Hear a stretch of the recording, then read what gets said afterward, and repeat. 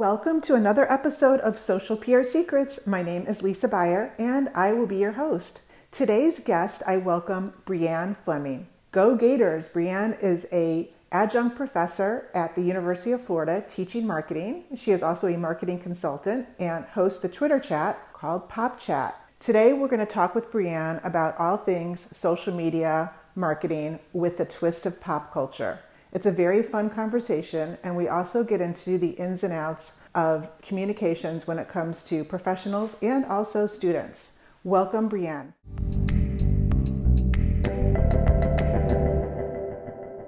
Hey, everybody. Welcome to another episode of Social PR Secrets, and I'm excited to introduce my guest, Brianne Fleming. Hey, Brianne, how are you? I'm doing well. Glad we could make this work. Yes. So For the moment. Yeah, very spur of the moment. So we have a couple things in common. I used to teach at University of Florida social media management, and you're actually currently teaching at University of Florida. And you also, I love one of your areas of expertise is pop culture, and you weave that into your content. So tell us a little bit about your journey, like how you got to where you are, and what else you're doing besides teaching at UF. Absolutely. So, thinking about pop culture, it's funny that you say that that's my expertise because it's just something I've loved my whole life. And I think just over time, I'm starting to be seen that way, which is still funny to me. But I've just loved pop culture since I was a little girl. I grew up in the boy band, blonde bombshell pop diva era, you might say, of the late 90s, early 2000s. And I just absorbed everything about that moment in music. And I really started incorporating pop culture references slowly into my lectures, just because I felt like my students may have been tired of always hearing about, oh, here's what Nike's doing well, or here's what Apple's doing, or here's Airbnb's great marketing campaign. I was realizing that I could teach them about marketing from things that they already love, because their TV shows that they love still need to get promoted. Their musicians that they like still have albums to put out and different social strategies and things like that. So once I started weaving it into my lectures and course content, I thought this is a fun thing to incorporate into my social media presence as well. And it feels more true to me, and like I naturally would want to talk to people through these references rather than positioning myself as, oh, I'm a professor of marketing and I always need to have these sort of textbook examples. So that's really how it started to come to light. But before I started teaching, I did marketing for several different corporations, but now I've since branched out, still doing the teaching, but now focusing more on consulting and the podcast and other projects on my own. Sounds awesome. Tell us about Pop Chat. Pop Chat is my baby. So Pop Chat is a Twitter chat that I host every Friday where I connect with other marketers usually, or really anyone can come, but I discuss pop culture news for the week and we go over some marketing lessons behind them. So let's see, for instance, I just saw last night that the one of the playoff football games was aired on Nickelodeon, which is so different, but there's a whole strategy behind that. So since that's sort of trending in pop culture news, that'll definitely be a question on Friday. I'll ask my audience, what do you think the strategy is behind Nickelodeon wanting to air a football game or potentially trying to introduce football to younger audiences? They blow me away just with their responses and how smart everyone is. So I feel really lucky that I get to learn from so many different people and perspectives. Definitely. And I just love that you're doing Twitter chats. I mean, I love Twitter chats so much. And I feel like it's such a unique way of building your online credibility and authority. Mm-hmm. So talk a little bit about that. I think in a way, it's like you're the media, you're becoming your own host, whether it's a live or a Twitter chat. And how do you see that has helped you, and how can others take that idea and maybe apply it to Twitter or another channel? So I always felt like being on social media, you're of course building community, but it wasn't until I started a Twitter chat that I felt like I had my own community of people that band together. And it's really spun off into Zoom Hangouts. I've got some merchandise that I'm going to introduce soon. And I've just really become what feels like close friends with complete strangers. And they're just so incredible. If they see some trending topic, they'll tag me and say, "Hey, we'd love to talk about this during Pop Chat." It's just really made me feel like I've fostered a community of friends, honestly. And I just feel so fortunate. Definitely. What are some of the social media trends that you're liking and that you're seeing are going to be, even more in 2021 that we should be paying attention to? Yeah, well, big in 2020, we saw a ton of nostalgia, especially in industries like sports. When sports are at a complete halt, they had to really lean into nostalgia and show past game footage and things like that. I think we're going to continue to see nostalgia and just more pop culture references because 2020 proved that your business may not have a lot going on. There may not be a lot to talk about at the moment, but you can reference other things that are in the news and find ways to insert yourselves into that conversation. So I think we'll see more pop culture references, more interesting brand collaborations. I know we saw Lady Gaga and Oreo, for instance. I think we're going to see more brands attaching themselves to the music, TV, and movies conversation than ever before. I think brands, I totally agree. And I actually I love that direction that brands are doing and that they're going into.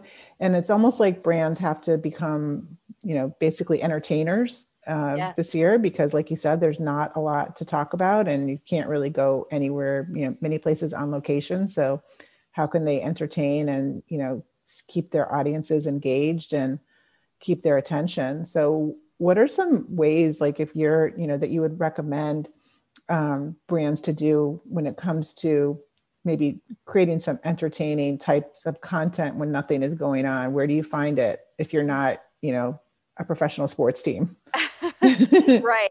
I think anyone has the potential to engage when they make their content a conversation and when they're not just posting to hope people see it, but to actually involve people into the conversation and to have people participate. Because that's what makes it entertaining, is when you feel like you're not only consuming it, but you have something to say and you have something to contribute and you want to see what other people are saying. And that's really going to foster that connection that brands want and we as people want. So I think simply, no matter what your industry is, ask more open-ended questions, find fun ways to maybe gamify your content and to just leave an opportunity for your audience to contribute and really engage versus just posting things just to cross it off your list for the day. What can you do to engage your audience into the conversation? Any tips on social media content besides what we've already talked to that we should be doing differently this year than last year, or what else is trending? I mean, we hear this all the time, but social listening is so important, especially considering 2020 and heading into 2021. The things that we knew previously are changing. Our habits are changing. I was reading an article the other day about how there's a boom in at-home skincare because, and at-home beauty, because we're not going out to the salons and things anymore. So maybe there is some type of reference there or something that sparks an idea from our current habits and our trends and our behaviors that are changing every single day. So we're kind of figuring things out along the way of how this pandemic is affecting all of us, which makes it even more important to listen and see how your audience's behaviors are shifting and making sure that your content addresses that and speaks to that.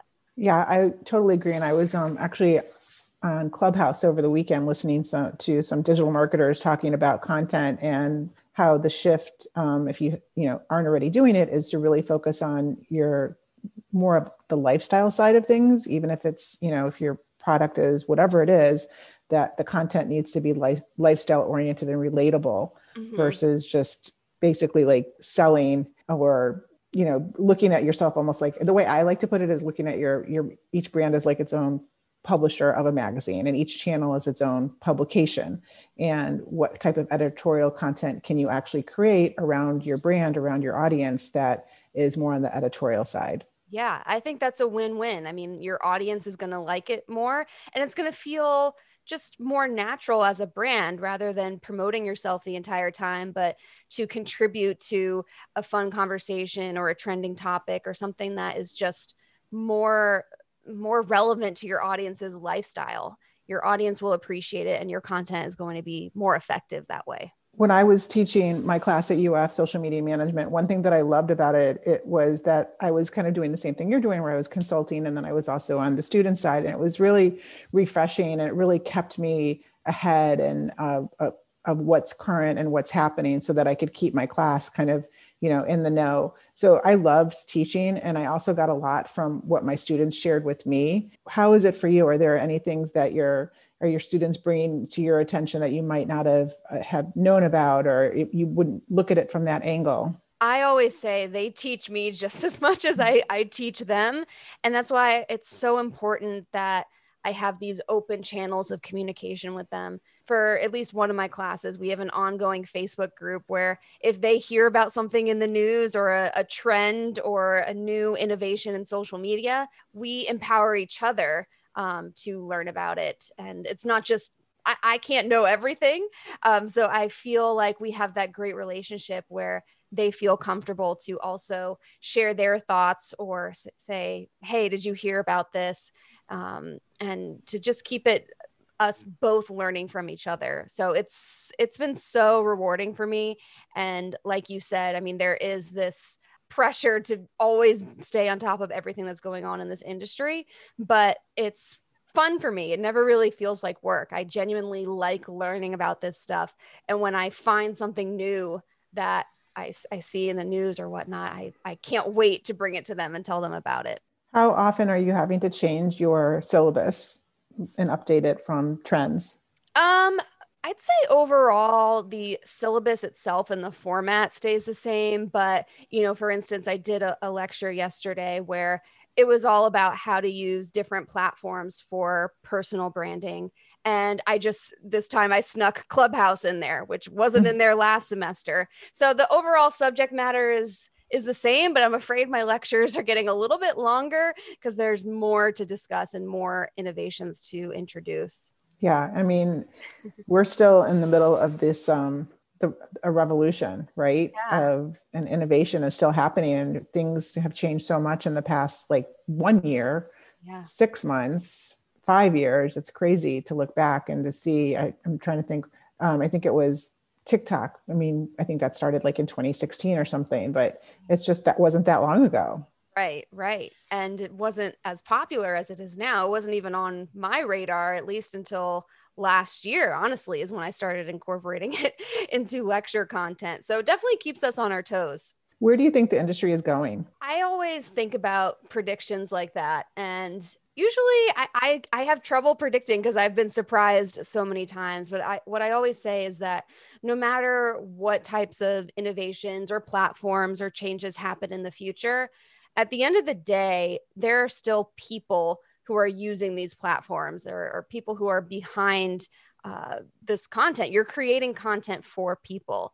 So no matter what platform you're using or the format that you create it in, I think as long as we remember that there are people with beating hearts and consciences and just incorporating empathy into everything that we do, we can really be prepared for any change that comes our way. I think that's the most important, is just to be prepared for change, because this isn't going to be, it's going to continue to go up and down. And what you think, right when you think like, oh, Facebook and Instagram, whatever, something like Clubhouse comes along and completely shakes it up. And I really do think that Clubhouse has made some waves, especially in the past couple of weeks. Yeah. And it seems like, to me, this is going to be the year of audio. Yeah, I'm curious to see how Twitter Spaces comes into play and if that's going to overtake Clubhouse and if Clubhouse is going to be a fad, but they have had such a growth in users and everything. So it's going to be fun to watch. Definitely. So just circling back to your students and teaching anything right now during the pandemic, not being able to go to in-person classes, not being able to go to in-person conferences has been a big shift and a big adjustment, whether you're in elementary school, high school, college, or in professional life, it's just everything has changed. How Mhm. is it, how have you adapted? What have you changed for your way of teaching, and how have your students adapted? And what are some tips that you give, that you learned, let's say in 2020 and giving towards in 2021? hmm Well, the same way I ask them to have empathy as content creators, I always try to have empathy as an instructor. I had a lot of students who, just like all of us, were facing unexpected things in our personal lives and with our jobs. So I have learned to, and the university backs me on this, just to be more flexible and understanding when these circumstances arise. I still admire them so much that they're working on these degrees and trying to better themselves amid all of this chaos. So it's been eye opening for me to just, I always try to help as much as I can, but I felt like recently I've really tried to go above and beyond as much as I could and to be as flexible and understanding as possible. Because at the end of the day, we're all human. Things come up. None of us could have predicted a global pandemic, but we're all just doing our best. Yeah, there was a couple articles that came out in December that called this the lost generation of, whether you're in college or high school, that you're really, um, basically getting the short end of the stick in a lot of ways, and teachers aren't able to help and aren't able to teach, and a lot of educators just aren't equipped with the digital know-how and experience to just hop right on Zoom and figure out Google Docs and digital. They've, maybe not had to do that. I mean, most teachers that I know are very, they're not experienced and they're not active on social media because they're in person all the time, and they don't care about building a social media channel or audience or followers. They may be on Facebook at night. So it's been definitely a struggle, but I think that it seems like there's so much determination and everything from the education side and also the students, that everybody's working collaboratively to make it through this. And it's good to see. And I see it also with my daughter who's in college, that the professors are being much more empathetic and compassionate than prior to the pandemic. I mean, prior to the pandemic, nobody could live up to those rules and standards during the pandemic. I mean, just basically rules are like hard to have any rules right now, right? hmm Yeah. And I feel like I'm writing more letters of recommendation than ever, but I'm happy to do it as long as they're getting out there. I know the job market is so difficult, but even long after the semester is over, I always want to be a helping hand whenever possible because it's rough out there. It is, it is. And one thing that I saw when I was a professor, with my communications with my students, and it's something that I try to teach my daughter. And I'm actually launching an online course, Parents Survival Guide to College, and it's for the Oh, parents and the students. But yeah. it's helping them with communication, when it comes to communicating with professors or with anyone at the universities or colleges, and how you have to be proactive, and different writing styles. And I'm sure you get a lot of, different types of like really long emails, and you were like trying to get to, okay, what's the point of this email? I Right, just need to right. help you, and I need to. So do you have any communication tips to give, and just digital communication in general, but that would help whatever level in your career you're in, and people that aren't used to just 100% communicating via digital? Right.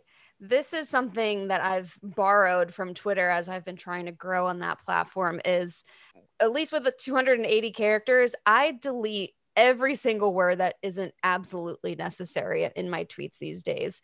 And I've started approaching my email that way. And I look at old emails I've written and I'm appalled at how long they are. So it's really about writing for clarity, clearly getting to the point, bulleting if you have to, just being as concise and direct as possible. You're not you're not selling the message short by making it shorter literally. You are communicating better, and it'll challenge you to just get down to the exact thing you need, and you'll probably get an answer faster too. So concise, clear, direct, that is always the way to go. Yes. And I also like to say to make a lot of space in between sentences. Like you don't have to have just one long paragraph. It's harder to read. Formatting, it's the little things like that that make such a big difference. You're absolutely right. I appreciate that so much. just indent a little bit. Right, right. Another thing I'd like to get your take on that I didn't realize this until my daughter is now in college, and the communication, basically how to be proactive in communicating and not just communicate when you need something. I mean, that's a basic professional kind of like, we say that all the time in PR. When you're pitching a journalist, don't just go to the journalist when you need them, you want them to do a story, like create a relationship with them. Yes. Start, letting them know, little things like, oh, I read this article. And I think that the same, this, goes across in professional life, but also in college life. I think it's important for students to really understand that, maybe on the first day, say, hey, and, I'm so-and-so, and not when you're like about to maybe possibly miss a test and need an extension, that you, the first time you introduce yourself to somebody. And I believe if students were taught that, like that basic work ethic type of communication, that it would translate over into their professional life a lot quicker. And they would see that developing a relationship, even with a professor, is as important as developing a relationship in your professional life. Yeah, it really means everything, just those little things. And I compare it a lot to just real life relationships. If you were at dinner with someone, you wouldn't not acknowledge them or not address them or not say hello. It all comes down to just translating the decency and courtesy that you'd expect in person, just figuring out how that translates online. It can be a little hard to figure out along the way, but really it comes down to those DMs, those emails, and just staying top of mind as much as possible. Yeah, you'll never regret building that relationship. I had a student recently who sent me one of her graduation announcements in the mail, and it warmed my heart so much. It was such a small gesture. But it's on my fridge, and I'm like, I haven't had a student do that before, and it just blew me away. And like you said, it makes me want to help that student in her future as much as I can, just because I do have that relationship with her. Right. And she's definitely going to stand out. Yeah. That's awesome. Any other communication tips, whether it's email etiquette or messaging etiquette, from a professional standpoint, that you can share that you see working? So this might be a little bit unconventional, but every opportunity that I've always gotten, I have been the squeaky wheel when it comes to communication. I have a lot of students who, will, and friends, just really anyone who will apply for a job or express interest in something, but not do that consistent follow-up, where I would always be the one, if I was applying for something, I would cyber stalk that company, get the name of someone that I could talk to and reach out to on LinkedIn. I've even gone as far as dropping off my resume in person on occasion. I've done that twice, and both times I got the job. And I think we are conditioned to think that you're being bothersome or annoying, but it's really the opposite. You're seen as being tenacious and ambitious, and whoever you're trying to connect with will respect your tenacity there. So be the squeaky wheel, do a little cyber stalking. It's always helped me along the way. Definitely. Don't be afraid to be proactive, is what I always say. Just, right. Yeah. That's a better way of putting it. Yeah. Well, both ways, staying in front and, and standing out. If you don't stand out, I mean, you're going to be competing with hundreds for a job, or you're going to be one of hundreds maybe in your class, or so it's just right now, I think that being creative and being effective with your communication and very purposeful, like you said, like taking out unnecessary words, is such a great tip, that I think that a lot of people don't really get that type of advice, whether it's professionally or even, in school. Yeah. And one more thing on that I'll add is that's why I'm still such a big proponent of the cover letter, because the cover letter is your chance to show you're going to go that extra mile, write that paper, or make your case for why you're perfect for this position, when so many other candidates blow it off. They think cover letters are dead, but it's still a really powerful communication tool. Awesome. Well, thank you so much. This has been an amazing conversation. I love talking about branding and especially pop culture. And let us know, just give us the details again about Pop Chat and where we can find you, and any other social media channels that we should follow you on. Yeah, I'm primarily on Twitter. My handle is Brianne 2K, like Y2K. And Pop Chat is every Friday at 1 p.m. You can follow the hashtag Pop Chat. And you can also listen to my podcast. It's called Making the Brand on Spotify and all of the podcast distribution channels. This was a blast. Thank you so much. Yes, we'll put all the links in the show notes. So if everyone's listening, you don't have to worry about taking notes. You can just go straight to socialprsecrets.com and get all the links. But thank you so much. And we'll look forward to seeing you on Pop Chat. Sounds good. Thanks, Lisa. Bye. And go Gators. Go Gators. Yes, definitely.